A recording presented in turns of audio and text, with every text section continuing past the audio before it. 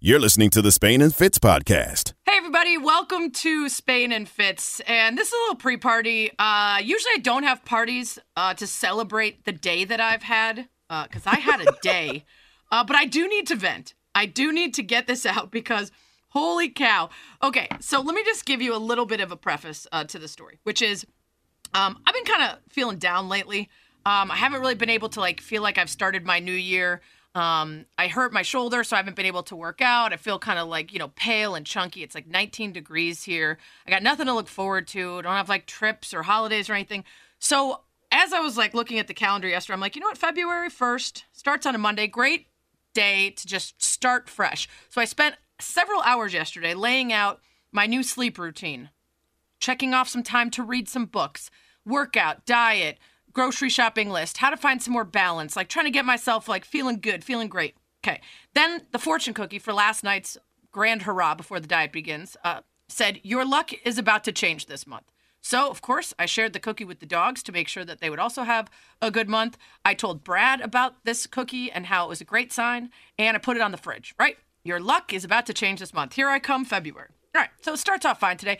I go to my physical therapy for the aforementioned shoulder issue. I feel better already. It's running late. They went late, and I've got a Zoom call I'm supposed to be on. I got to pee really bad, but I'm so late to the Zoom call that I'm whatever, I'll do it when I get home.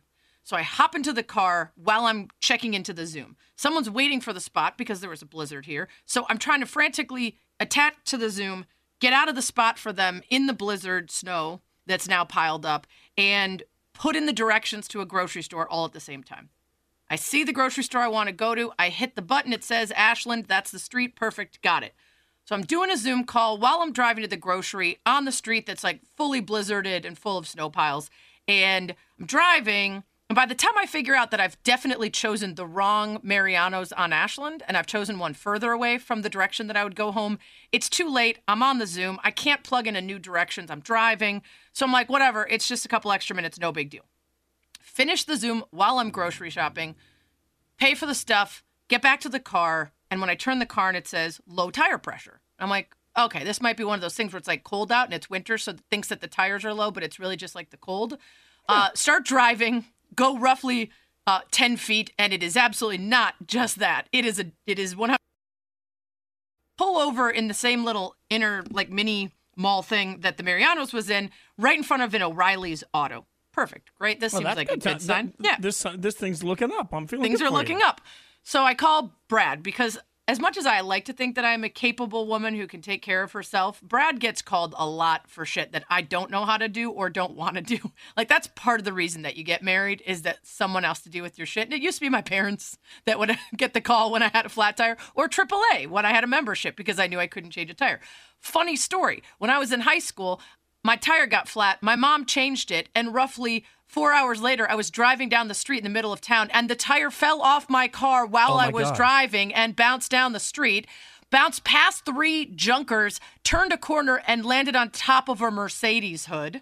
Okay? Oh, good God. Policeman comes over to the car. I'm roughly 10 feet away from the middle school, which is right in the middle of town, and there's only one street going between East and West Lake Forest, so everybody in town is passing by me on the side of the road in a blazer with no tire on it, okay? Policeman comes up, what's happening, yada, yada. I'm well, we did recently change the tire. My mom changed it, but it seemed fine. Well, that's what you get when you have a woman change a tire, huh? Wow. Just the kind of humor I like.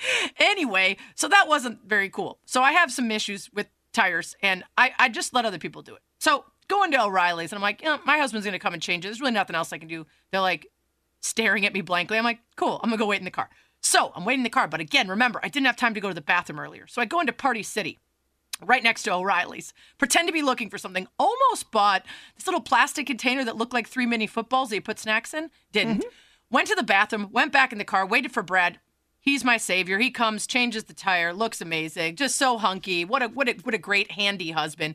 We get in the car, we take it to the tire place. They tell us, okay, for some reason, there's a washer in your tire. We don't know how you did that. It's a pretty big hole. We're going to patch it, but it might not take.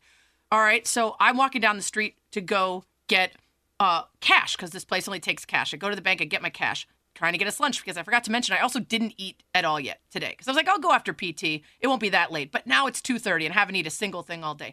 So I go to get a sandwich, go to get my credit card, and I go, what? Where's my credit card?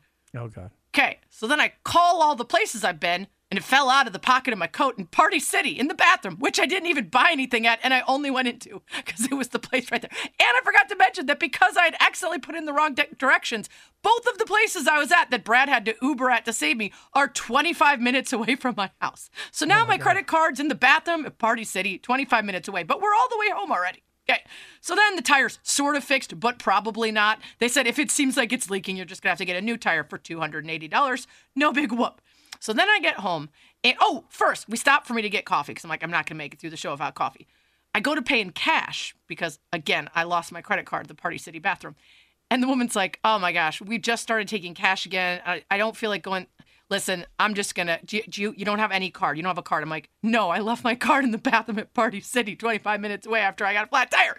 And she was like, all right, listen, I'm just going to give you the coffee for free. I don't even want to deal with like going through the register and redoing the thing. I automatically rung it up his card. It's on us. I hope your day gets better. I'm like, sweet. Go back to Brad. I'm like, our luck is turning. I know where my card is. It's in the Party City bathroom, and I got free coffee. He's like, great. Our luck is turning. So I get home. I'm home for maybe 10 minutes. I'm putting away the groceries, and I look over, and my dog Fletch is making that noise. And then he proceeds to throw up twice all over the brand new rug that is light gray / white. Of course. But it was shit vomit. So you know that thing where a dog doesn't go outside or can't get outside, or maybe it's blizzard and they don't want to go outside, so they shit somewhere else and then they eat it to cover up that they shit in the house, and then they puke up the shit? Mm-hmm. That's what happened. So I call Brad from downstairs in my own house, and I'm like, well, it's not over yet. The day is still going. He comes downstairs. We're like, what do we do? It's so bad. It's just like, it's giant piles. And we look at each other and he goes, all right, just take the dogs out of here so they don't step in it. I'll get the big chunks. And then I look at him, I go, it wasn't expensive. And he's like, we just got the rug. I'm like, it wasn't that expensive. And we're like, fuck it. And we just roll up the shit vomit directly into the rug and just throw it in the alley. Just like brand new. It's like less than a month old. And I was like, I don't care. I can't spend the rest of this day cleaning up the shit vomit. And then, my best friend just found out they have COVID. But other than that, I think I'm good for the day. You know what? But also that fortune cookie was bullshit. Here's the thing. I had a weird and particularly rough day, and now I feel good about it. So this was cathartic. This was really helpful for me. Like, it's good. I'm sitting back saying, nah, everything's good. I didn't have to deal with shit vomit. So, like, everything's good for me. Anyway, my hope is that the show is great. It puts me in a great mood. I'm Sure. going to go downstairs to my living room with no rug. I'm going to plan on February 2nd being the day. Well, that's the other thing. I had my yogurt ready and my salad. I didn't eat any of it because, again, I was dealing with the flat tire and the lost credit card and the shit vomit. So it's like, tomorrow starts the day. Oh, I was supposed to start my first Peloton class today, too, when I got home. None of that happened. So anyway, I guess the moral of the story is it's still not 2021. It is December, whatever 31 plus 31 plus 1 is, 2020. You're listening to the Spain and Fitz podcast. It's Super Week. That's right. After the months of grinding to get here, the NFL season has gotten us to Super Bowl week. It doesn't feel like it. It may not feel real, but we are now finally less than a week away from the Kansas City Chiefs taking on the Tampa Bay Buccaneers. Spain and Fitz on ESPN Radio, the ESPN app, Sirius XM, Channel 80, Sarah Spain, Jason Fitz. We're presented by Progressive Insurance. All of our guests join us on the Goodyear Hotline. And Sarah, as we both sit in blizzard-like conditions, it's a reminder that usually, if you'd asked us a few months ago, we'd be hanging out in Tampa, maybe enjoying a little sunshine, having our feet in the pool, going to Media Day. But no, none of this is normal. This is a new and different, I won't say improved, but new and different feel to what we're used to for Media Week or Media Day as Super Week kicks off. We've been saying the word unprecedented for over a year now, I think. Yes. And here we are again with yet another unprecedented edition of something. I cannot wait for precedented times. I am looking forward. Can we just ban, when the world is back to normal, I never want to hear unprecedented. No, and I swear to God, I want everything to be precedented. if anybody says out of an abundance of caution, I'm kicking them in the no-no places. I'm just done. I'm done with all of it. Yeah. we're going to have some story time all week. Every day of this week, we're going to take a little chunk of time and tell some stories of previous Super Weeks that you and I have performed at or been to try to get some of that energy going, because it is true. It doesn't feel like the Super Bowl is this Sunday. I usually am on a plane or already there. I usually get in at least the Sunday before. And, you know, the media day answers, maybe you got some more straight answers from people because it was a Zoom and it felt more serious, but it wasn't fun. I need someone from TV Azteca in a wedding dress proposing. I need someone dressed as a product placement mascot. I need the hubbub and the wildness of it all. Imagine if it had been like this for Marshawn Lynch and his background had just said, I'm just here so I don't get fined. He wouldn't have even had to say the words. What good is that? I mean, you're right. He could just point to the sign behind him the whole time. But, you know, the funny thing is, every year I feel like at Media Day, there's some curmudgeon that's going to sit there and be like, oh, you know, these things are a joke and blah, blah, blah. But you're right. What makes it interesting is seeing whether it's something out of the ordinary or a kid that's asking questions or whatever it is. Like, there are Media Day moments that really make the entire event feel special. And it's got to feel like there's a little bit of hype behind it, not just for us, not just for fans watching, but also, frankly, for players. Like, part of the appeal of all of this is you're walking into this circus show, and it's a little bit sideshow with a little bit of football involved in it, and you'll get to see a different side to the athletes, because no matter how much they're prepared to be media savvy, they will get caught off guard by something that happens at Media Day. That's not really the opportunity anybody has when you're on a Zoom call with everybody. And look, go ahead. No, it's great that they still made themselves available. Like, I right, get well, that, they have to, because they got to be there so they don't get fined. But it is about as plain as generic Wonder Bread. That's all. What I was thinking was, okay, so you're right. You don't have the hubbub of people around you. The excitement isn't in the air of this massive stadium. And they started selling tickets for it in the last couple of years, too. So fans were at Media Day yelling things and upping the ante. There were marching bands and musical performance. I mean, it was a wild thing. But you got to think that it doesn't matter. You strip it all away, and it's still Super Week. So I bet that when we hear from these quarterbacks, they've still got that energy of they're still bringing it, because this is the Super Bowl, man. This is what you worked your whole life for. Let's hear what Tom Brady had to say today. It'd just be cool to accomplish it this time. I don't compare them to the other times. Those were all magical moments in my life, and no one could ever take those away from me. And hopefully we can finish this season strong and, you know, win a Super Bowl. That's why we're here. That's why we're playing, and make for a really magical season for us.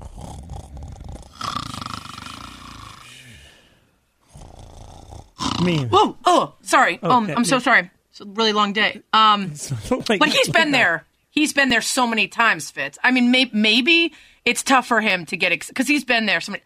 Patrick Mahomes, this is only his second Super Bowl, and it's very early in his career. Let's see what he had to say about his conversations with Brady after the AFC Championship in 2018.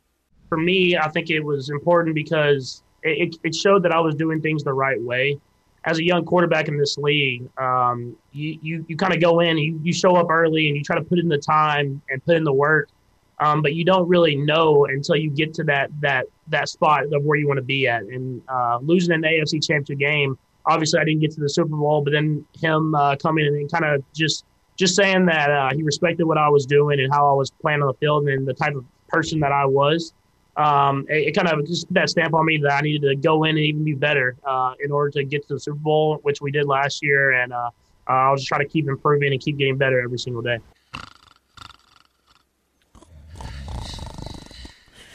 I mean, sir, you got to wake up. You got to wake up. So sorry. Was he still talking? Did he say we take it one day at a time? Did he say this is what you dream of? Did he say we just want to go out there and win a Super Bowl? That's what we've been working for?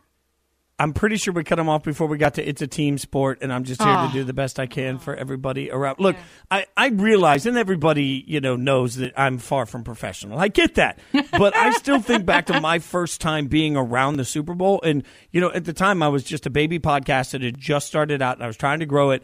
And I mean, I remember doing podcast episodes where I couldn't sit down. I was so excited just talking about being around the Super Bowl. And I didn't even play in the damn thing, obviously. I just went, right? I was just around the environment. And to hear everybody just be like, we're going to do everything we can to have the best game that we can. And I really respect my opponent. I mean, good God. That's the kind of training that I don't understand. I get ice baths, sit-ups, planks, I get all that. What I don't get is the kind of training that allows every quarterback to be the most boring human on earth. That takes work. Oh my God, how freaking cool is this? Like, that's all I want. Like, we need Baker Mayfield. Tom Brady, we need Baker Mayfield in the Super Bowl. And we need Baker versus Gardner Minshew is what we need, honestly.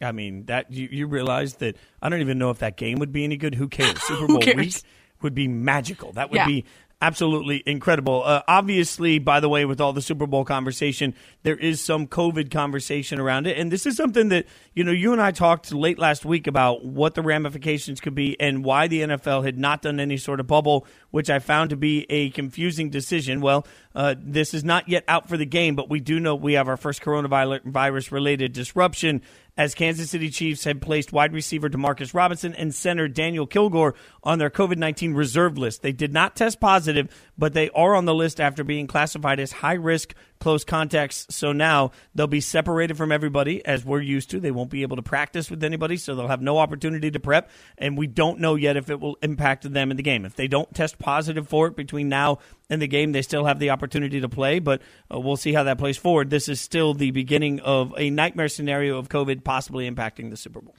Yeah, I mean, beyond that, Kilgore was a backup, wasn't expected to start. Robinson has been pretty reliable, has 466 receiving yards and 3 touchdowns this year, but they obviously have a ton of other weapons. More importantly, probably, is if any other players have to be put on that list because of close contact tracing. Also interesting, because this is Super Week in a completely different way than ever before, they're not in Tampa, right? According to this, it sounds like they won't leave till Saturday, right? Which would be wild, to not travel until just before, which is completely different. Usually you're there all week. And so, that of course affects how they handle this stuff too, is how are they meeting? Where are they meeting? What are their protocols right now before they even make the travel to Tampa? Well, and everything at this point seems to be about controlled environment. What do they have to do to try and keep everybody in the safest situation possible, but it's still not a bubble, so there's always risk. ESPN Radio presented by Progressive Insurance. Small business protection for more than vehicles with insurance expertise to keep your company moving forward. More at ProgressiveCommercial.com. We're just getting started on the football talk. The first domino fell in what promises to be a wild quarterback offseason. We'll give you winners and losers and what it all means next. Spain and Fitz on ESPN Radio. Spain and Fitz, the podcast. Spain and Fitz on ESPN Radio, the ESPN app, Sirius XM Channel 80. Don't forget to subscribe to the Spain and Fitz podcast. Now, I tell you all the time you should, but today we did a little pre-show hang, and let me tell you, if you think you've had a weird day, you've had nothing compared to Sarah Spain. Sarah Spain, Jason Fitz. We got a little bit of an insight into the great unusual world of Sarah Spain today, and I'm telling you, it's worth the listen right there. So wherever you get your podcast, go out and subscribe just to hear, a little bit of naughty word and to feel better about their day, to be honest, because I can almost guarantee. Not like big picture stuff, but if you just like stubbed your toe a couple times or forgot your sandwich on top of your car, just go ahead and listen to today in the pre-party and you'll feel a whole lot better about whatever you have going on. It's true. I had a particularly off day today, and then I listened to Sarah, and I was like, no, I'm good. Everything's good. Let's get to some Straight Talk brought to you by Straight Talk Wireless. Not having a bad day would be Matt Stafford, as the quarterback of the Lions has been traded to the Rams. And so there are some important details in here. Matt Stafford goes to the Rams, and then in exchange, the Lions get the Rams' first-round draft picks in 2022, 23, and a third-round pick in 2021. They also get Jared Goff. So this feels to some like a quarterback-for-quarterback swap with some extra bonuses, Sarah, but I think it's smart to point out that that's not exactly what we've got here. Yeah, I think the best I heard someone try to explain it in one sentence was this is like an NBA trade, and it's not exactly, but the thinking is there, which is they wanted out from under the deal that they owed Stafford, a 4-year, $130 million extension that hasn't started yet, okay?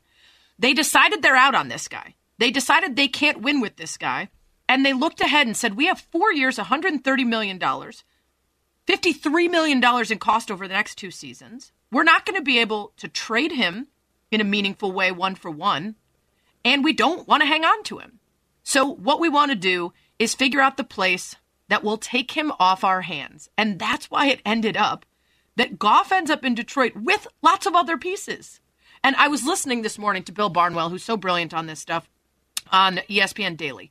was supposed to be his week off, and Pablo apologized. He said, "I'm so sorry. We brought you back, but we need you to explain this." And he had so many great and smart tidbits, including that the new GM of the Lions, Brad Holmes, just left the Rams after 8 years as the director of college scouting under Les Snead, and he's the one who's taking on Goff and seeing what he can do with them, including that, there's any number of ways to look at the way the Rams have handled their first-round picks in the past and how they're now handling them in this trade to realize their value, at least in the eyes of those in charge of the Rams. But also he said of Goff going to Detroit, quote, "Goff was not a significant part of the compensation going to Detroit. I.e., don't be surprised if the Lions up and trade him right away. Don't be surprised if they see what they got for a year maybe. Presume that they're not going to be contending with Goff. Probably not going to be bad enough to get picks 1 through 3, but not good enough to compete. And then they'll go see what they can get with the assets." But it's pretty remarkable to look at a guy who was just in the Super Bowl and who has not yet started the aforementioned 4-year, $130 million extension and is already essentially dead weight that you had to take things away from, give something away with in order for someone to take him. This is part of the reason why I can't say this loud enough. I would give a standing ovation and do cartwheels down the street, all to credit the Rams for making this trade happen. And I know a lot of people are reacting about the quarterback portion of it and the future draft picks. But as Field Yates pointed out on Twitter, the Rams' first-round picks by year in 2016 was Jared Goff. He's no longer with the team. 17, 18, 19, 20, 21, 22, and 23, they will have none. And through this entire process, the Rams have managed to continue to win football games. They've made the playoffs 3 of the last 4 years, and I understand that they've put themselves up against it in some ways with the salary cap situation. But realistically, this is a reminder to everybody. If your scouting department can find great prospects in the 2nd, 3rd, 4th, 5th, and 6th rounds of the draft, then it doesn't necessarily hurt you as much if you're losing first-round equity. The Rams have managed to get themselves out of a contract that now looks like a bad one for a quarterback that now looks like he can't be trusted. In the meantime, they continue to contend for the division. They continue to be a playoff caliber football team. They will be better next year because of it, and they've done all of this at the same time, giving up draft equity. Kudos to them for being able to remain relevant in this process and for being as good as they've been. I mostly agree with you. I think the jury's still out. Right now, you're right. Right? They're managing to stay in it, and they're figuring out how to bring in the pieces, and they're not going to give up this window. Now, their defense is losing 4 starters to free agency. They just lost their defensive coordinator, so it will be interesting to see if they can carry on the success and if inserting Matt Stafford is that thing that gets them over the edge, right? They were just in a Super Bowl 2 years ago. But to your point about the picks, if they pull it off, great. But listen, they have no first-round picks until 2024. They gave up 2 firsts, 2 seconds, 2 thirds to get Goff and signed him to an extension earlier than necessary. Now he will be traded before the extension even starts with 2 more first-round picks and a third-round pick. That's essentially saying that to get Goff and get rid of him, now you've spent 4 first-round picks, 2 seconds, and 3 thirds.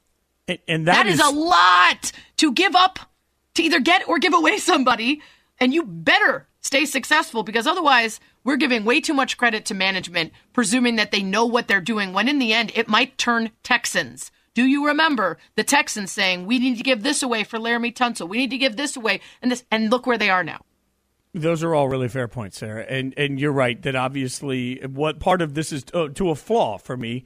At times, I don't really take into account the cost of acquisition for a player, because to me, that's money already spent. Like, I'm the worst about spending money. You know that. I'm incredibly frugal. I like Except for now when you like to hey, I'm break even so Speaking far. Speaking of, I'm thinking about dabbling for the Super Bowl, so let's chat about it this week. Oh, my God, yes. I want to do some dabbling. I am incredibly cheap, but once I've spent the money, my mind doesn't linger on it. Like, the money's out the door already, so whatever it is, let's move forward. And sometimes I take that into my player analysis too. So while you're right that they gave up way too much to get Goff, I think there's this moment where you look at it and say, okay, you can't keep chasing bad money or good money after bad, right? So if it already looks like that's lost and that's water under the bridge, now you got to get out of it. That's the impressive part to me, is that they get out of it with a quarterback that still has several years of play in front of him, presuming I know he can stay healthy, but he's going in to such a good situation. But you also make a great point that all of this was sort of built by this regime. Mike Tannenbaum, our ESPN NFL front office,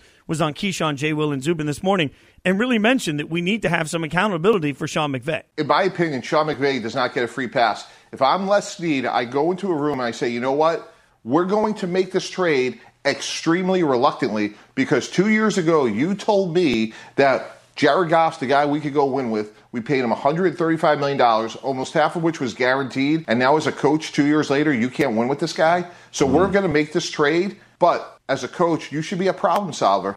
And I don't disagree with anything he's saying. Yeah, I mean, I think we decide the winners sometimes and the smart people in these things well in advance of the actual outcome.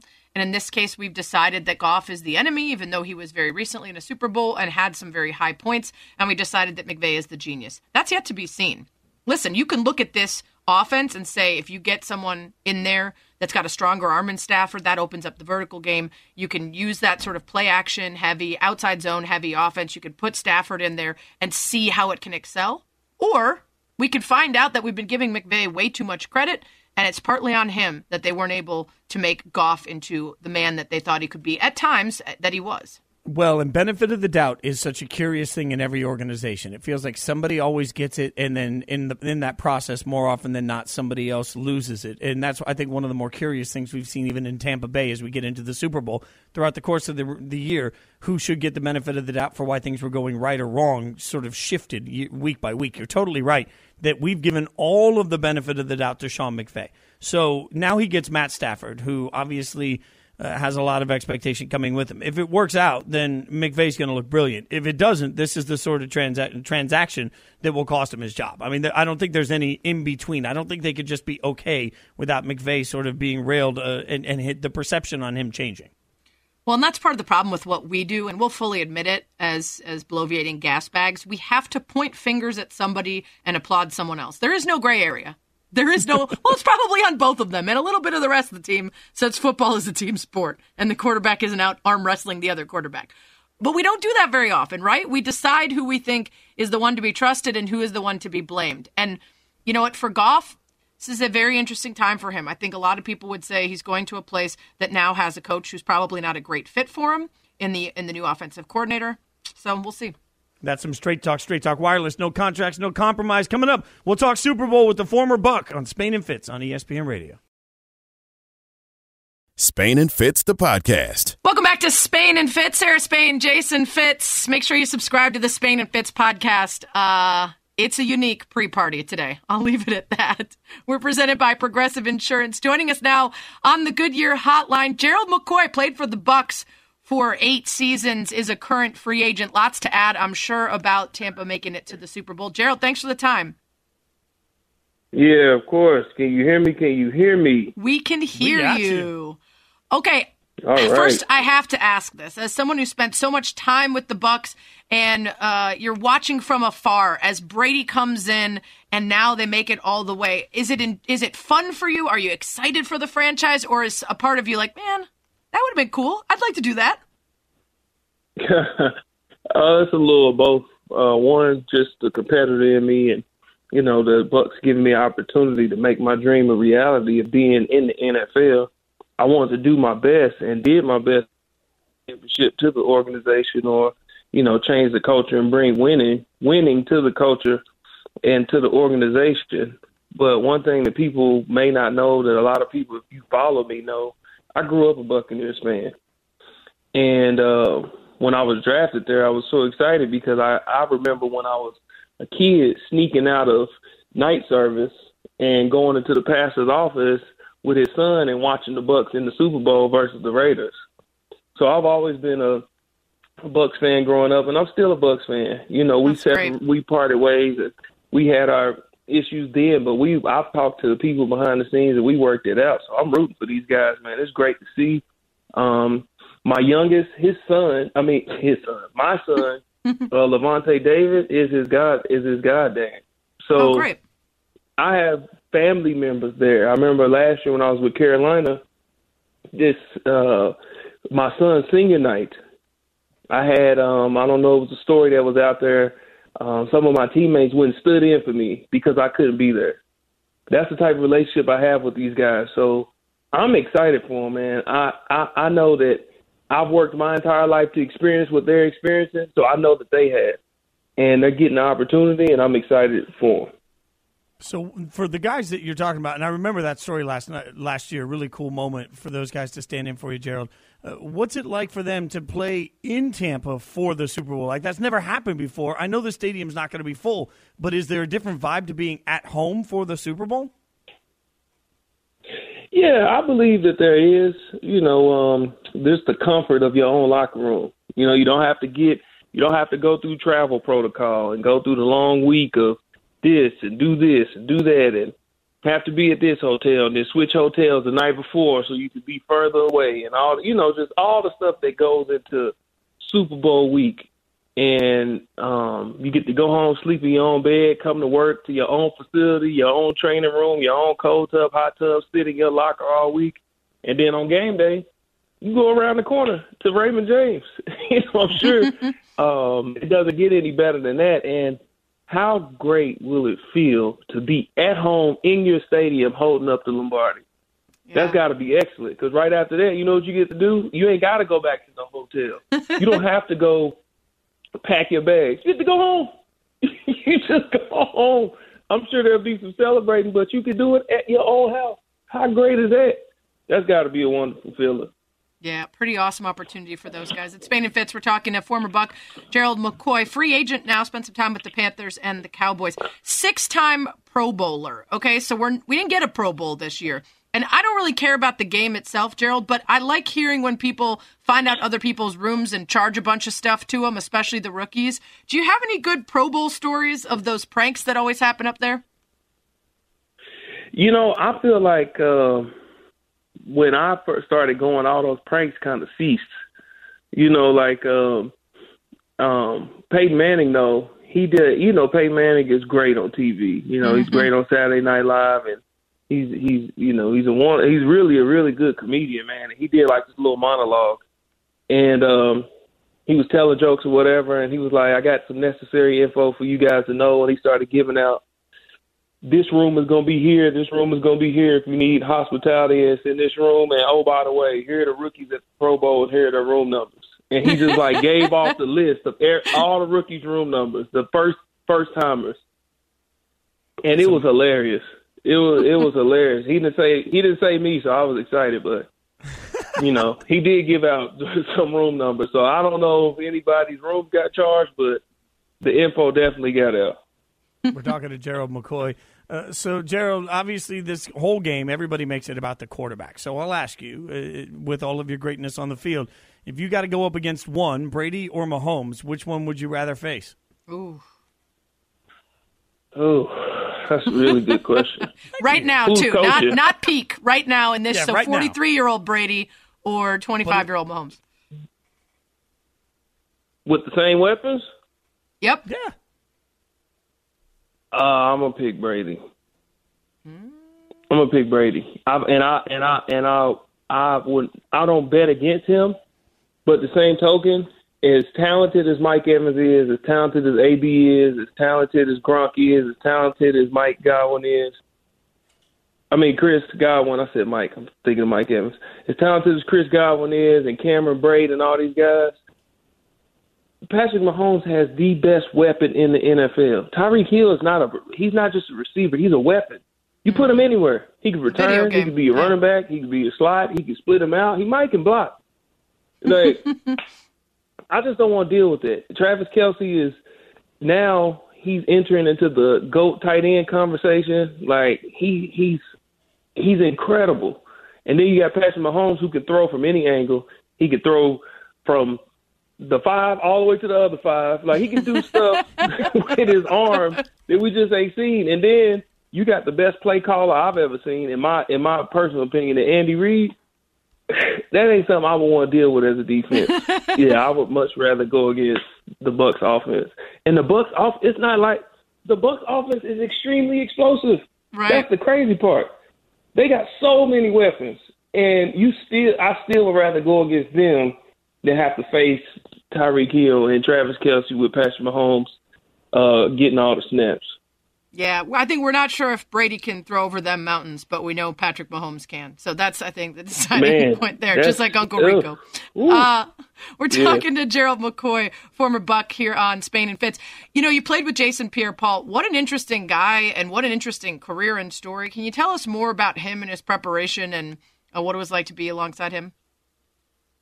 Well, we used to call him Gumby. And it wasn't, it was because of, when he's moving around on the field, he can do things that other people can't do. His body moves in a way that it shouldn't move, and it moves like Gumby. You know, Gumby, like when he kind of walks, it's just like kind of all over the place. Right. But he's ultra flexible, and he's just so resilient, man. I remember we were playing the Giants in 2018, and he went for a tackle, and a pile fell on him, and his head literally touched his foot, like. And he got up and he was holding his knee and he went to the sideline. He said something happened to his knee. And he came back in the game. They said something was wrong with his knee. And he was like, I'm going to sit out during the week and not practice. I'll be ready on Sunday. Came out on Sunday, balled out. And he did that all year. He had this aching him and that aching him. And you wouldn't see him practice. And you wouldn't see him around. And he'd show up out of nowhere just on Sunday, killing it. And I'm like, man, this dude is incredible. He's just a baller, man. Like, and he'll tell you that. He said, gee, I just ball, man. Yeah. Well, you add to that the car accident. I'm going to make plays. That's just how he feels. I'm going to make plays. That's just me. He's incredible, man. He can do everything. Yeah, Fitz, he had the car accident. He broke his neck in, and then he had the fireworks incident with his hand. It's like he's got 9 lives, right, for coming back from everything. It's pretty remarkable. I'm telling you, he's extremely resilient, man. It's just, and I've seen him go through stuff where he was like in pain. You could clearly see he couldn't move like he should have. But on Sunday, it's just like he got this, whatever his why is, he sticks to it. And his why, whatever it is, it's something that's a term we use in football. Know your why. Why are you doing this? Whatever his is, it drives him because he doesn't feel pain on Sundays. He just goes, man, and it's incredible to see.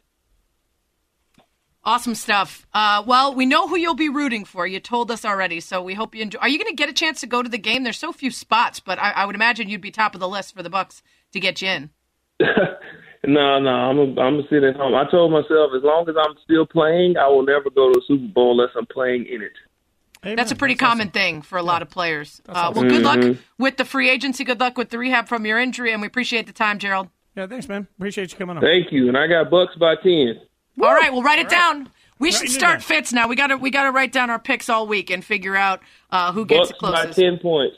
Bucks by 10. We got you down for that. Checks in the mail if you win. I don't know what it's going to be for, but it's just a fun thing to say. Thanks, Gerald. Thanks, Gerald, man. We appreciate you. Yeah, all right. Thank you. Good stuff. Gerald McCoy, former Buck, brought to you by Goodyear, helping you discover the road ahead. Goodyear, more driven, coming up on Spain and Fitz. One of the funniest things I heard all weekend, and it has a tie to the Super Bowl. It's next on ESPN Radio. You're listening to the Spain and Fitz podcast. You listen to this show right here, you know that Fitz and I are Saturday Night Live connoisseurs. We love it. It's inconsistent. It's up and down. It's not always great these days. A lot of nostalgia involved in looking back and seeing some of the old ones. But this season opener that just started this past Saturday, start to finish, in my opinion, hilarious. So good. Just tons of great sketches, tons of things that I think will be working for years to come. And that included the Open. It's Spain and Fitz, Sarah Spain, Jason Fitz, ESPN Radio, ESPN App, Sirius XM Channel 80. We're brought to you by My Computer Career, training for a better life. And Fitz, you know that like sometimes before the show, we'll just check in with each other, and I'm usually somewhere between things are fine and like I might have a breakdown. What's going on? Well, more recently, there's been a lot of like I might have a breakdown. And some of that is because some of the institutions and standards that we have had our entire lives seem to be crumbling right before our very eyes, and it's no longer possible to see that there is a clear right and wrong or that things really make sense. One of those is Georgia Rep. Marjorie Taylor Greene. I won't get into the politics of it all. I'll just say Jewish laser beams cause forest fires. Anyway, the point is I've been having a lot of trouble wrapping my mind around some people who remain employed. And the start of the show was called What Still Works. And the great Kate McKinnon comes on essentially as herself and says, it's a new year, new administration. Let's see what still works. And she goes through government? And the answer to that is absolutely not. O.J. Simpson comes in to represent the vaccine distribution. Not working, right? We've got the stock market explained by the head of GameStop, who calls them stonks. And then we've got the people who run Twitter and Facebook. Definitely not working. So it closes with this exchange where she's trying to figure out if maybe the man who is back for yet another Super Bowl, Tom Brady, might be the only thing in America that still works. Cool. And our last topic tonight, Tom Brady. Is Tom Brady working? Here with his thoughts is Tom Brady.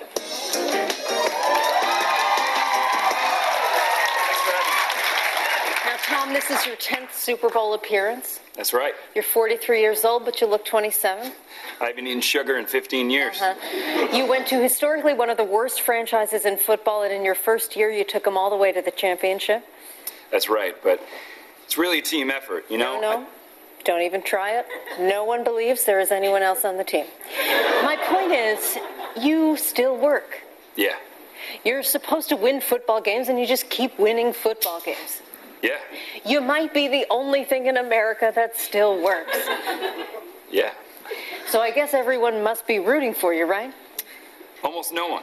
Well, you know what? I'll be rooting for you, Tom Brady, because you're the only guy thing this country can still rely on. And it's not like you're a weird Trump guy or anything, right?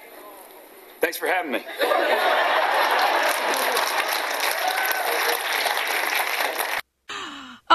There's the dismount. So that was well the done. end of the Open. They even got some sports in there. Tom Brady might be the only thing that still works. You know what else still works, though?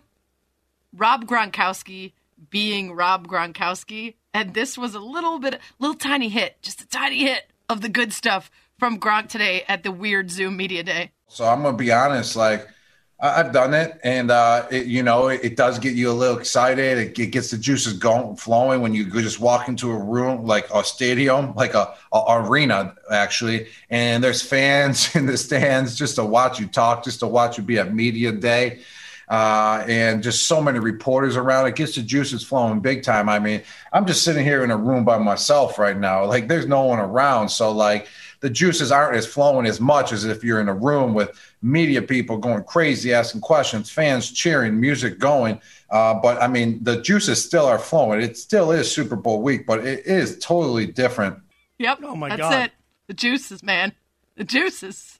That is Gronk is a gift that keeps on giving. You know, and we're going to get into stories, I know, over the course of the week with the Super Bowl. I know you probably got plenty of Gronk stories. I've got one. And, but as I watched that Zoom today, I just kept thinking that's the win. You know, for Tampa Bay to come back into the Super Bowl, part of what we hoped for was we were going to get the opportunity not just to see Tom play, but also to see Gronk in his finest hour. And that is just a small reason why I'm happy he's back in the league. We didn't get as much as we normally would. Gronk on a Zoom is not the same as Gronk with a crowd. You know, he's a man that knows how to work a crowd.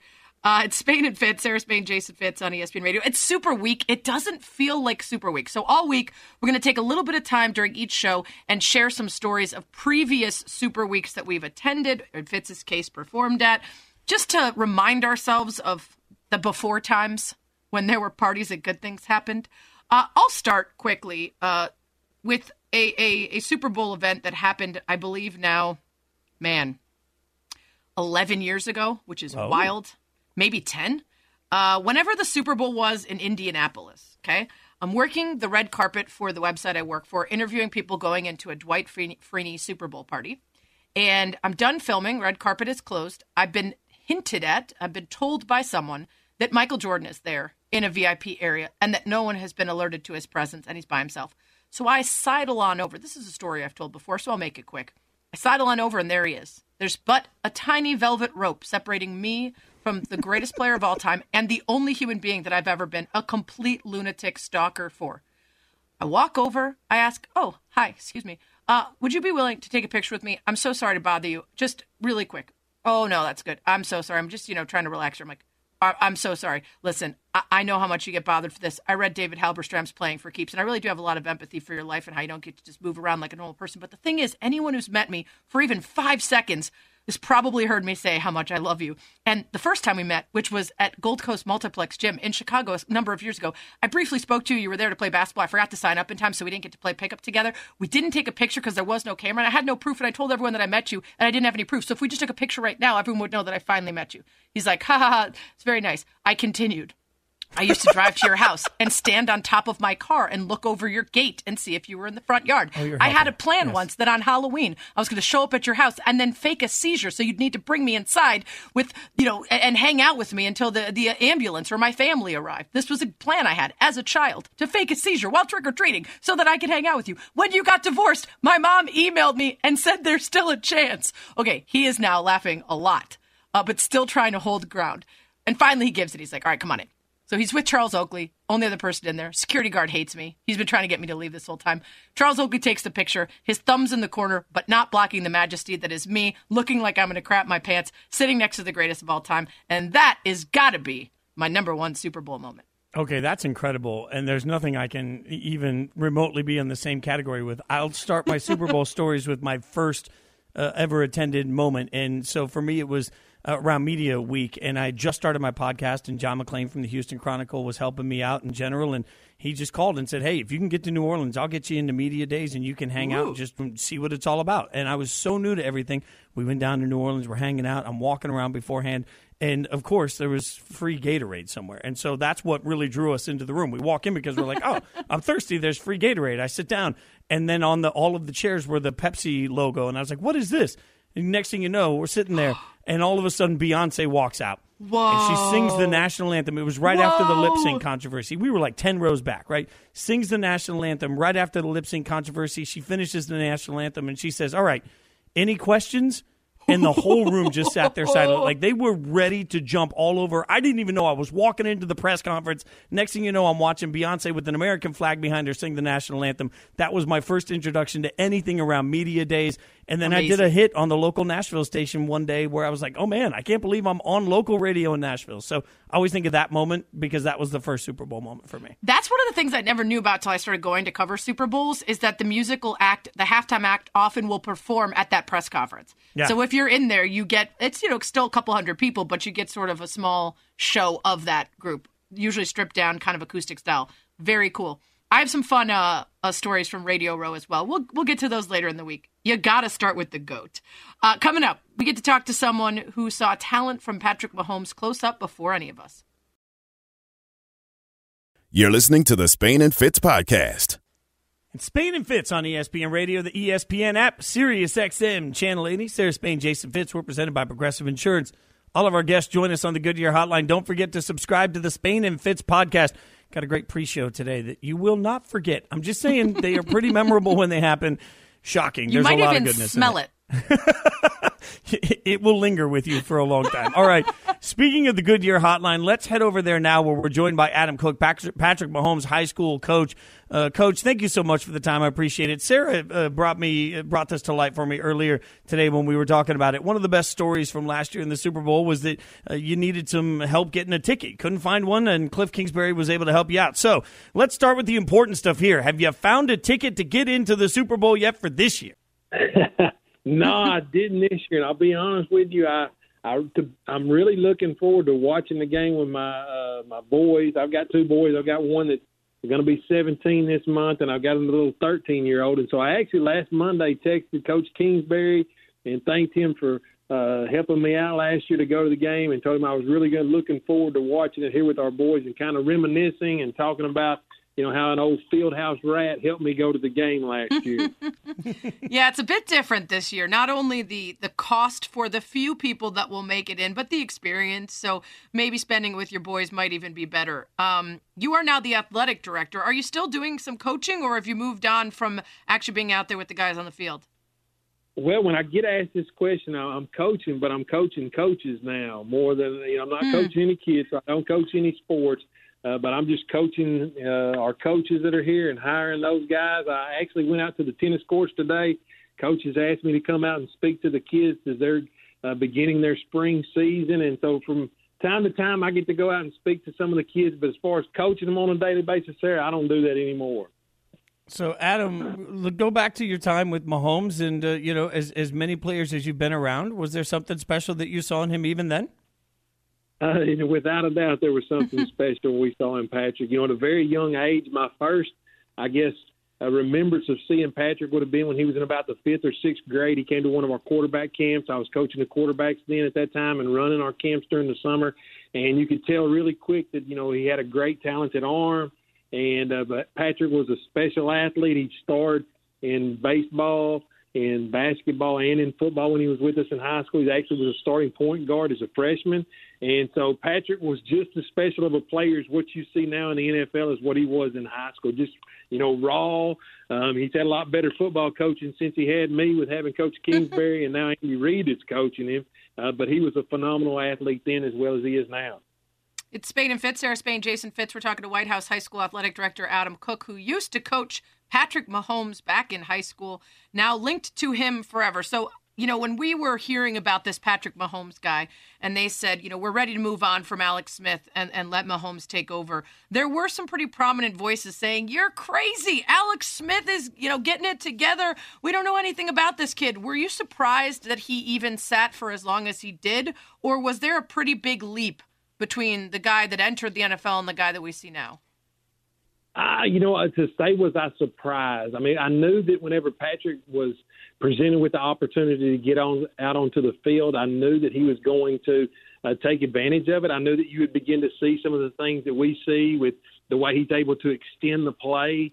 Didn't know that you'd see the no-look pass and some of those other things. But I knew when he got that opportunity, that he would take advantage of it. But I also knew that he was coming into a system where, it was important to Coach Reid that the timing was right. I think that there were some things in that first year that he needed to learn, if that makes sense. And there was I don't feel like there could have been a better situation for Patrick to fall into.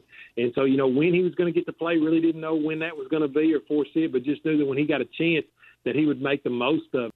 Coach, a lot of times it takes a village to sort of get greatness out of NFL players. A lot of people along the way guide them, and obviously Patrick has had multiple transitions. When he got into the college game, what kind of advice did you give him even then on how to adapt to the next level of football? Well, one of the things that early on with Patrick we would talk about a lot of time was really knowing when to give up on a play, more so than what he does now. Every once in a while you'll see him, do something where he's escaping the pocket, buying time. He's always looked downfield when he's looking to, make that play, unlike a lot of other quarterbacks that you hear that are runners. They extend the play. They're doing it with their feet. Plays broken up. That DB that thought that he had that guy covered, now he's not covered.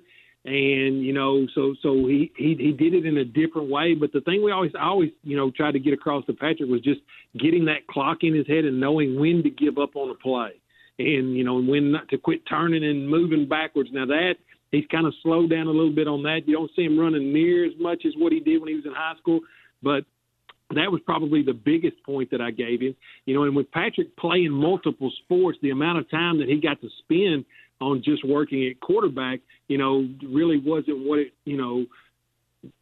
I guess that opened up. He had more time when he got to Tech, and he's just playing that. In the first year, he's playing baseball, and then, of course, when he just goes straight to football. So that was always, a bit of a a struggle was just him getting, and I don't know if I'd really even call it a struggle because that's what's helped his game out is that he has so many different sports that you see out there. But we always knew that once he got to get into a real off season, I guess, that you would then see him, doing some things. But never did we ever. One of the things I tried not to do, guys, was not overcoach the kid and just let him play. Right. Yeah, it's very clear he matured as an athlete and a football player because he didn't start at quarterback until a junior year, right, in high school. So clearly that it took some time for the focus on the sport and everything else to catch up. What about maturity as a person? He is a beloved guy in Kansas City and in the NFL for being, just the kind of role model and guy you'd want to take that helm as the best in the league. What about when he was in high school? Was he a prankster? Did he talk when you were talking? What kind of do you have any good stories about punky Mahomes? No, he was just such a great kid. He was a kid that you wanted in the locker room. Maturity is what you started this question off with, and he was very mature for his age. He knew when to play around. and when not to. Never was he one that was talking when you were talking. He knew to hone in. I think it's Ray Lewis to say, the key to, respect is never to disrespect people. And Patrick has always understood that locker room. In doing these interviews, it's kind of been interesting to me to hear other people, reporters, that write for, ESPN, or they may write for a local paper, or may just be doing a news interview, but they've all kind of been taken away, and they all see things in a different light. And early on, people could say he's good in the locker room. And I think that's a big thing, is he just gets the locker room. He loved those guys in there. He was the guy who would always come to me and tell me, "Hey, Coach, it's so-and-so's birthday today." So when we get together, then huddled up, you're telling that. So that leader in him was always there. But yet you'd go in the locker room when the kids are, getting out of the shower and stuff, and he's in there having a good time and being a typical teenage kid with his buddies in there. But he loves everything about competition, the field, and then that locker room and the brotherhood that's in there. And, just a great kid. God, you are not making it easy for me. I'm a Raiders fan. I'm rooting against this guy. You are not making this easy for me. We appreciate the time. Let me just, as many kids as you've been around, and I know a lot of them are special, how often now do you end up telling Patrick Mahomes stories to all of the kids that are coming up that are watching him do what he does? Well, it's so funny today when I was talking to the tennis kids. I mean, I didn't necessarily give a story, but being given this opportunity to have people like yourselves call and want to talk about it, it brings back memories and stories. I was like, all right, that I kind of start piecing together and all. But it's neat. And today, kind of what I share with that tennis team is the question I always get asked. What is it that Patrick would say to kids, or what is it? And just watching Patrick, watching his career and everything, the thing that I would say that he would probably say, and really that he's, I guess, lived out in front of us, is, just, take advantage of every opportunity you get and understand you never know what that's going to look like. As an athlete, you kind of plan in your head, hey, it's all going to look exactly like this. I'm going to get drafted and I'm going to go to this number, or, I'm going to go to Texas Tech, where as a senior, you're looking at Baker Mayfield's the guy that's there, and it never works out that way. You just have to prepare in a way that when that opportunity comes up and presents itself, that you're ready and poised to take it.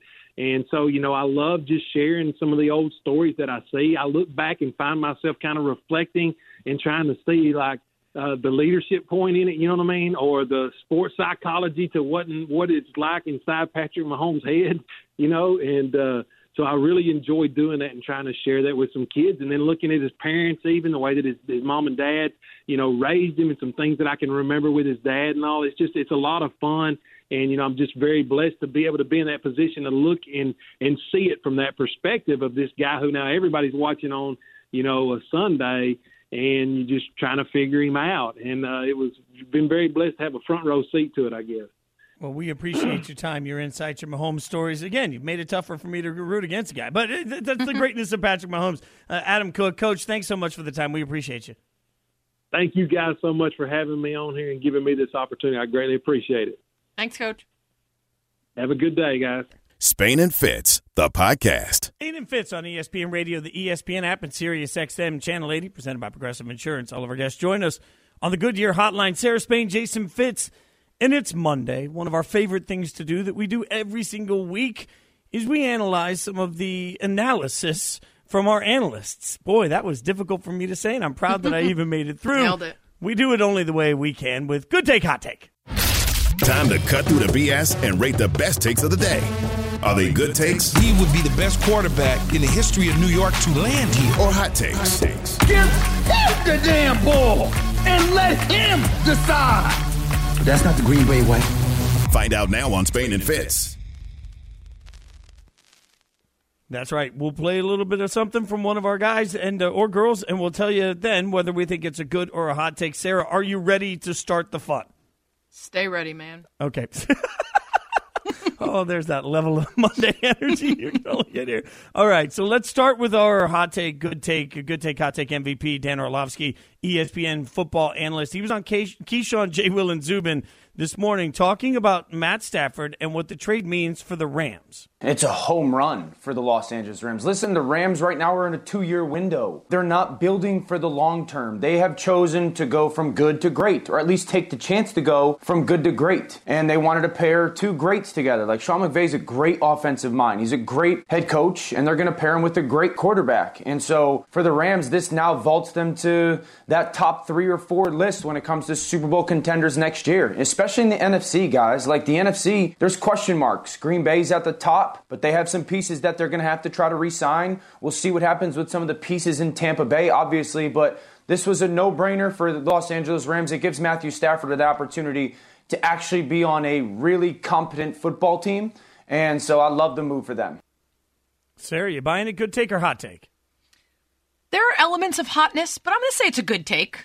I'm going to say it's a good take because, to me, if you know that you don't think you can get where you want to go with Goff, and there are people that might argue that, I know Mina Kimes was throwing out some statistics about his success levels, but there are aspects of him that are very clearly not up to snuff. 24th out of 29 quarterbacks in QBR when he's pressured. He's accurate when he gets those looks in play action that he wants, and outside of that protection and that setup, he falls apart. And if you know he's not your guy, moving on from him, even if it costs you a lot in picks, is better than getting stuck somewhere. And there are plenty of teams and fans of teams who will say, this ain't it. Like, we need to be excited and have hope every year. The Rams give them that. Now, I think it's like when we try to grade the draft the night of.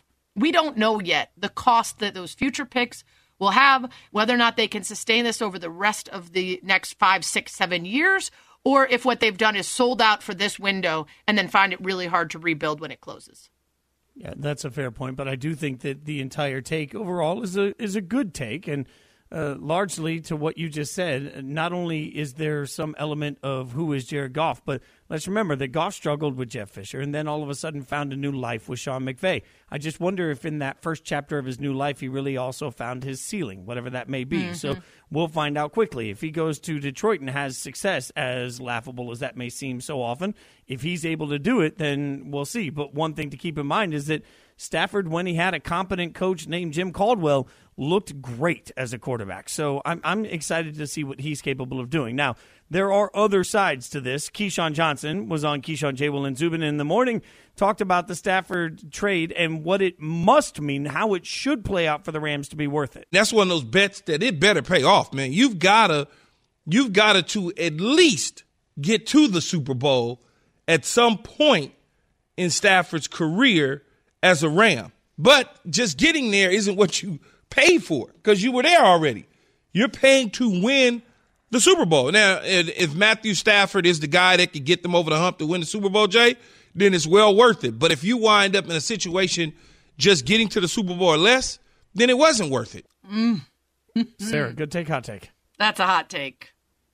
That's a hot take. Unfortunately, listen, there is a temptation, and he's not the only one saying it, that when you get to a certain level, that whatever piece you go out and grab and add to that, if the only place to go up from there is to win the Super Bowl, then it's a failure otherwise. But if they were going to be mired in the Goff situation, understanding that they couldn't go anywhere with it for the next 4 years, getting out from under that and giving themselves a chance with a former number 1 overall pick who we think could do a lot more if not restrained by one of the losingest franchises in the league, then go for it. Go for it, because whatever success you might have, even if it isn't a Super Bowl, is certainly better than watching your window be wasted by someone that you've already decided isn't the guy.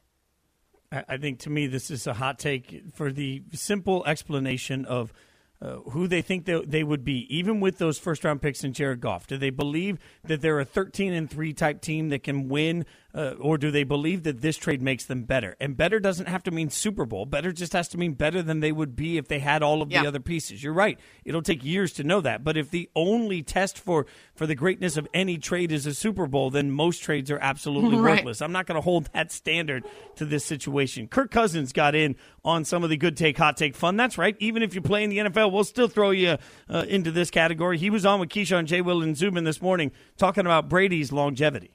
He set the bar high for the rest of us to follow, that's for sure. But, hopefully, the rest of us coming behind him can, get to the Super Bowl at some point. If he keeps staying around in the NFC, it's going to be tough. Okay, so here's why this is a good take, because I think he starts with the optimism that one would when they're normally ready to spew cliches about, I'm looking for my shot, I'm ready to go. And then he catches himself and he's like, at least one, right? Like, we're talking about Tom Brady's 10th. And he's not like, hey, maybe one day I'll reach that number. He's like, maybe one day I'll get one. But as long as he's here, it's going to be difficult. That is an accurate take is what that is. Yeah, I'm all in on that. That is absolutely a good take. Tua Tagovailoa, by the way, was on Greeny with Mike Greenberg. This is what he had to say about trade talks. Well, I've never heard that conversation, live on ESPN or any of the channels. Really, I found out from my agent. I had no idea that was going on. But at the end of the day, that's not something that I can control. I just got to focus on what I can control, and just got to continue to get better. My job is to try to help our team win games and to also help our offense contribute to our team's success. So that's what I got to focus on, and this offseason gives me that opportunity to get better in those areas. Sarah's such a hot. What is he? He was sitting there, had no idea, and suddenly his agent called him and said, "Wait, there's trade rumors," and he said, "What? That's a hot take, right?" What? Deshaun Watson, who's this guy? My agent had to fill me in. I'd never heard of any of that, but he finished it off with some good quarterback speak. Coming up next, we'll get into an interesting Super Bowl media day with one of our favorites on Spain and Fitz. Spain and Fitz, the podcast. We didn't get any proposals at Media Day. No one dressed as a mascot, no marching band. It felt very chill. So we thought we'd bring someone on to remind us of the good days of Media Week and also tell us what she's chasing this Super Week. It's Spain and Fitz, Sarah Spain, Jason Fitz, and joining us now, ESPN NFL reporter Diana Russini. Russini, thanks for making time for us. Hi, guys. Yeah, I think you're hitting the nail right on the head in terms of it was a pretty calm media day, and I think we all kind of expected that. It's a Monday. The Chiefs aren't even here. But the thing that they did that I just wish they didn't do was the players and the coaches couldn't see the people asking the questions. And sometimes that's the fun dynamic of the interaction between all the different reporters. So, most of the questions were just voices to these guys. And I think if they just let them look at us, I think it probably would have given it a little bit more flavor, because I could tell today I had the Chiefs on Zoom, pretty much all of them. And I could tell they were in the mood to get into it. Like, they wanted to have some fun. All right. If they had seen, Diana, you could see everybody. Was there anybody in like a funky chicken outfit or maybe like a mascot costume, something? Okay. So now the second layer of why it stunk. They didn't let us see each other. What? Yep. So it was just the name and then a question, and you can only ask one, which that also makes it difficult because you're, starting to sweat like, what's going to be my one question? And, I'm obviously covering the Chiefs for ESPN, TV, radio, everything. So my one question, it can't just be like, what do you eat the night before the game? Right. I have to probably get some game stuff. So I didn't get to ask anything fun I really wanted to get into. But I don't know. I kind of feel like in this world, there's no rules anymore. So tomorrow morning, Mahomes is Zooming again with us. I may just go for it and just ask some fun stuff. So hopefully I'll be able to have some sound bites for you tomorrow to play on the show. I'm now just picturing some guy, because it's usually a guy, not always, TV Azteca shows up, but I'm picturing a guy dressed in like a full chicken suit who spent all day compiling the best chicken puns to just nail it. And they're sitting there like, wow, I can't believe I wasted all this time. Like, that's making me sad. You know what I did on Monday, so there we go. It's Spain and Fitz. We're talking to Diana Russini. Diana, how many of these have you covered? Like, you've seen all of that magic before. I've seen it. This is actually my first Super Bowl I've ever covered, Sarah. So all this is kind of, isn't that crazy? So, at ESPN, seniority roles here, and we've had amazing reporters cover it for years, and I guess I just had to get old, and now here's my chance. So, what's funny too is the best answers today from Andy Reid and Travis Kelce and even Patrick Mahomes, they came from the international reporters who asked the most simple, basic questions. And I thought it was just such an interesting study. I don't know if it was because they had accents Because I was thinking about that too. I'm like, man, if I had a British accent, I bet you I'd get a better answer, because they're answering everyone from Australia and New Zealand. They're answering those with amazing answers. So maybe that's what I do this week, because if they can't see me, I might as well just, pull out the good old accents and I, the range I have. I can do any country, so I should give it a try. Yeah, you do. I think you just need to change the title on your Zoom to your mom's name and ask it as your mom and see if they think, just put your name as Diana's mom, so that when they call on you, they're like, oh, nice, sweet lady found her way into the Zoom. Let me give her the good stuff. I'm still thinking That's that a I'm going to great spend all day bit. working on like I'll do a British accent and a chicken suit, and Diana just get us into the Zoom tomorrow, and I got this all handled. I always think it's interesting when we see media days. You can see some teams seem a little more relaxed, some players seem a little more uptight. Like, were you able, even on a Zoom, to get any sense of sort of how the players are feeling through this process? The Chiefs are so difficult to cover just because they are so confident and chill. And this is it almost felt like old hat to them, which is working to their advantage. And, I would say the biggest thing going for them is the fact that they're not here in Tampa, because, Mahomes is explaining it pretty simply. He's like, everything we're doing here is what we do all the time, all season long. This is like a regular season road game for us now, because they're coming in on Saturday night. Think wild. about that. They're coming in Saturday night for the Super Bowl. It's incredible. So I think they're just locked in. And this is why I think we're going to see a pretty good performance because of that. And Andy Reid even said, he's like, they've been really humble this week and focused, and, the media obligations have cut down. There's no distractions, and it just seems like they're so down for the way this is going. And unfortunately, they're doing this because of COVID, but they're taking full advantage of it. Diana, I'm curious, is there any concern at all of, the plane breaks down, or that feels risky to me. I get maybe 2 days before the Super Bowl, don't leave your rooms. But the day before? So I asked the same question because we were reporting a couple days ago that it was Saturday. And then a couple of the people I was talking to in Kansas City was like, Andy's thinking maybe Friday, because that would make sense. So going back to what you just pointed out, right? All the problems, who knows, maybe just a day to settle in. Something a player that played in the Super Bowl pointed out to me earlier in the week was, when you're on the road, your training room is moved into the hotel room. Nothing is yours, and it's not comfortable. And there's just a lot of logistics that just there's a lot of people involved and a lot of things involved. And we know these guys are creatures of habit, and they just want things their way.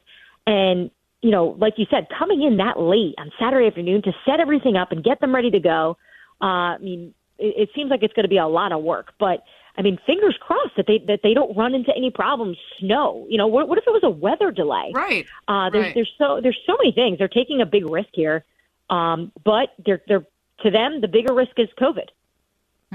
We're talking to ESPN NFL reporter Diana Rossini. So, Diana, I think this is all really interesting to the beginning of the game, because so often we talk about how the strangeness of the Super Bowl, and athletes are such creatures of routine that it impacts the beginning of the game for some people. At this point, Tampa feels like it's a home game. Kansas City feels like it's a road game. There aren't going to be a lot of people in the crowd. Does that sort of calm everybody down and get rid of some of the Super Bowl jitters at the beginning of the game in your mind? Yeah, we were talking about that actually with Travis Kelce today, just how the whole space is going to feel different. But at the same time, they've played here. They played the Bucs already. They've played at the stadium, so everyone just seems very comfortable. And Tom Brady was talking about, I'm sure you guys discussed it on the show tonight, how he kicked his family out. They're out for 12 days, and he's just mentally locked in, and all it is football. So I think, in terms of the most comfortable game we will ever see in terms of the Super Bowl, it's going to be this one, because everyone is just kind of going about this like the regular season and just worried about football and football only.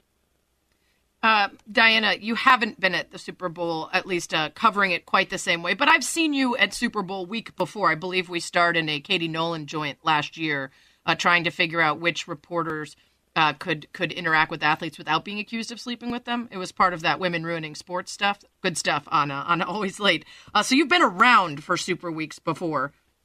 What does it feel like down there? I know it's only Monday, but Is there any buzz at all? Would you know if you were an average person who wasn't a big sports fan that a Super Bowl was going to be there? So when you grow up in the New York, New Jersey area, most of your older grandparents, aunts and uncles buy a condo in Florida that you hear about. You never really go and visit them, but you hear about it. This is where they live, I think. That's the feeling.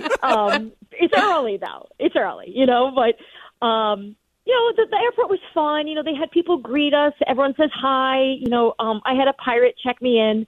So that was cool. But there's things, but as you alluded to, or as you pointed out, I've been to probably 10 Super Bowls as a party goer and as just to go and be part of the fun as a reporter, but also because just it's fun.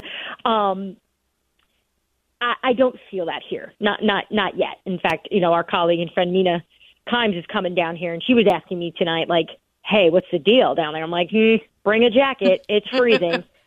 Don't say that to us, Diane. We're in a blizzard, so don't say that to us. I have to be. I plowed my driveway 4 times today, Diana. So, I know. I'm really sorry. I'm being insensitive. But you know how it's chilly. goes It's when chilly. You're expecting something. Yeah. Well, you're headed into. I brought little cute T-shirts and all this fun stuff. And I can't wear any of that. I actually have the jacket that I wore to Newark Airport, which when it was 30 degrees, I wore that today. Because it's right now, hold on, I'm looking at a thermometer. It's 36 degrees outside. Wow. Okay. I'll give it to you. It's chilly. That's downright chilly. For Florida, yeah. For Florida, man, get those grandparents some jackets. Diana, this was fun. I know you've been super busy, so thanks for the insight. I'm really fascinated by the Zoom. Just everybody's a blank screen. That's wild. We look forward to more updates from you throughout the week. Thanks. Yeah, definitely. I'll pop on. I love talking to both of you. Yeah, thanks, and we want to hear how your mom's question goes on the Zoom. So let us know. Oh, we're doing it. I got to figure it out, but we're going to do it. Oh, perfect.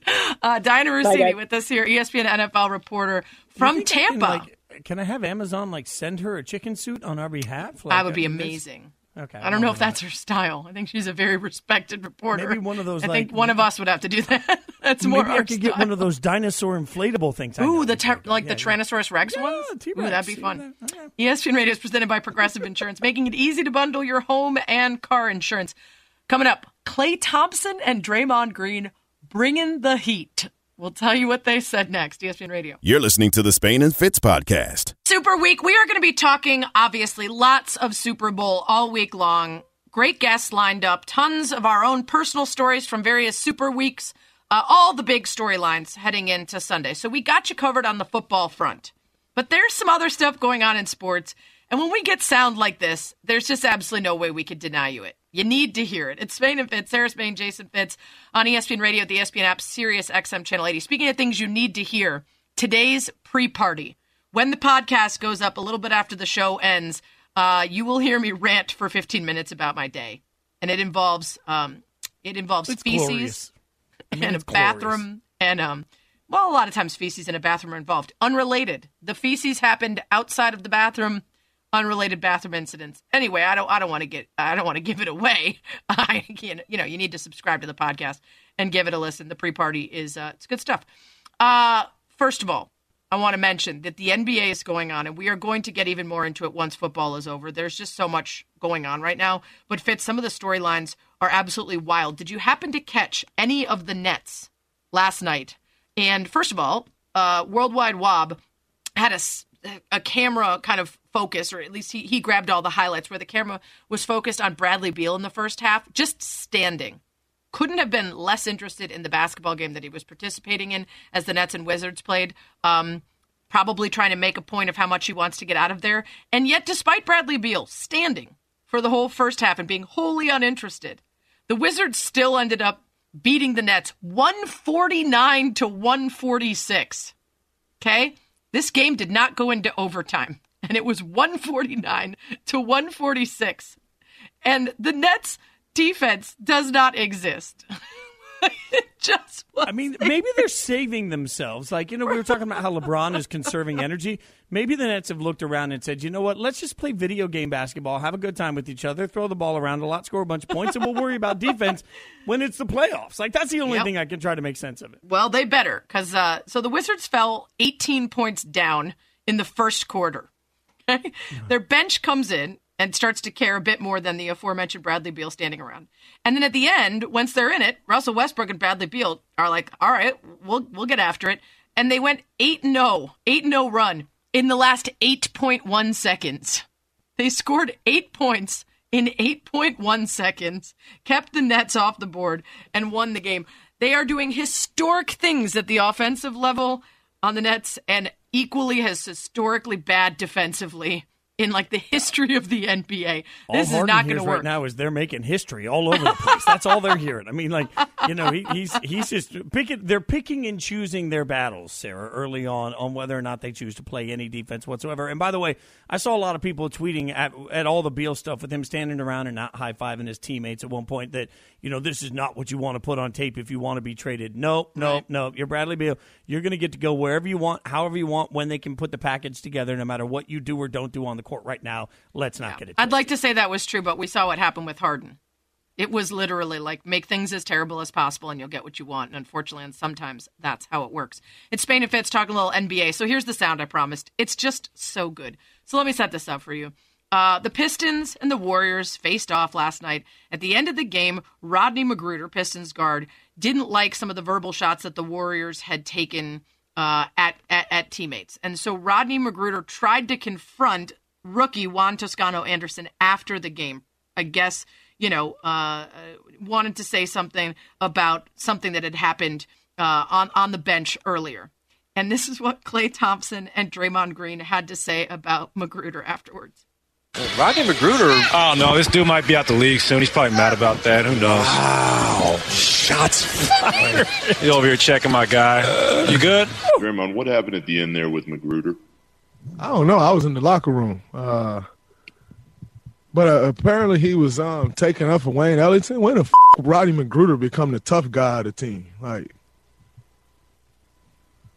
I don't know, man. Everybody in the league tough these days. It's crazy. I've seen a lot of tough guys this year. I don't understand it. And don't nobody do anything. So, like, if you really wanted to do something, you could have done it. Walk over there talking like he's a team tough guy. Get the hell out of here. Tough guy, Rodney. Tough guy. Right.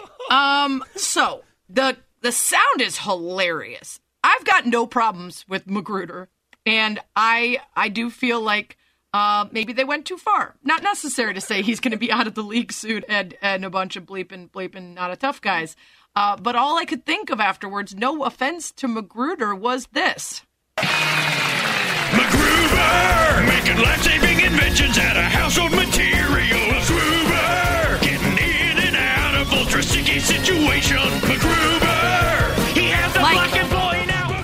How could you think of anything else? Like when they're like, McGruder, Rodney. All I could think every single time I heard his name, that's all I could think about was that they were saying it. And if he doesn't change that to the intro music whenever his name is called, like anytime he does anything in the arena, they should play McGruber at the end of it just to make my heart happy. I mean, that's all. I want him to stay in the league as long as possible so that we can keep referencing McGruber. That's all I need. Yeah, what I really want is when they do the opening lineup, for the Pistons as they're announcing, Blake Griffin, forward. I'd do it all normal, and then all of a sudden, last up, and it's just, McGruder! I mean, if I were calling the game, because I'm not professional, every time he did anything we went over this. You'd be in a chicken suit. I mean, I'd be in a chicken suit with the British accent, and I'd say, McGruder! With the dunk. I mean, that was just every time. That wasn't a British accent. Can you try again? No, I can't do an accent. Like I'd need years to practice that, Sarah. I can't. Good to know. Good to know. I mean, come on. We've got NBA on ABC Saturday. Lakers at the Celtics. The Monday Roundup brought to you by AutoZone. Get in the AutoZone. Sorry, get in the zone. AutoZone. Lakers at Celtics, man.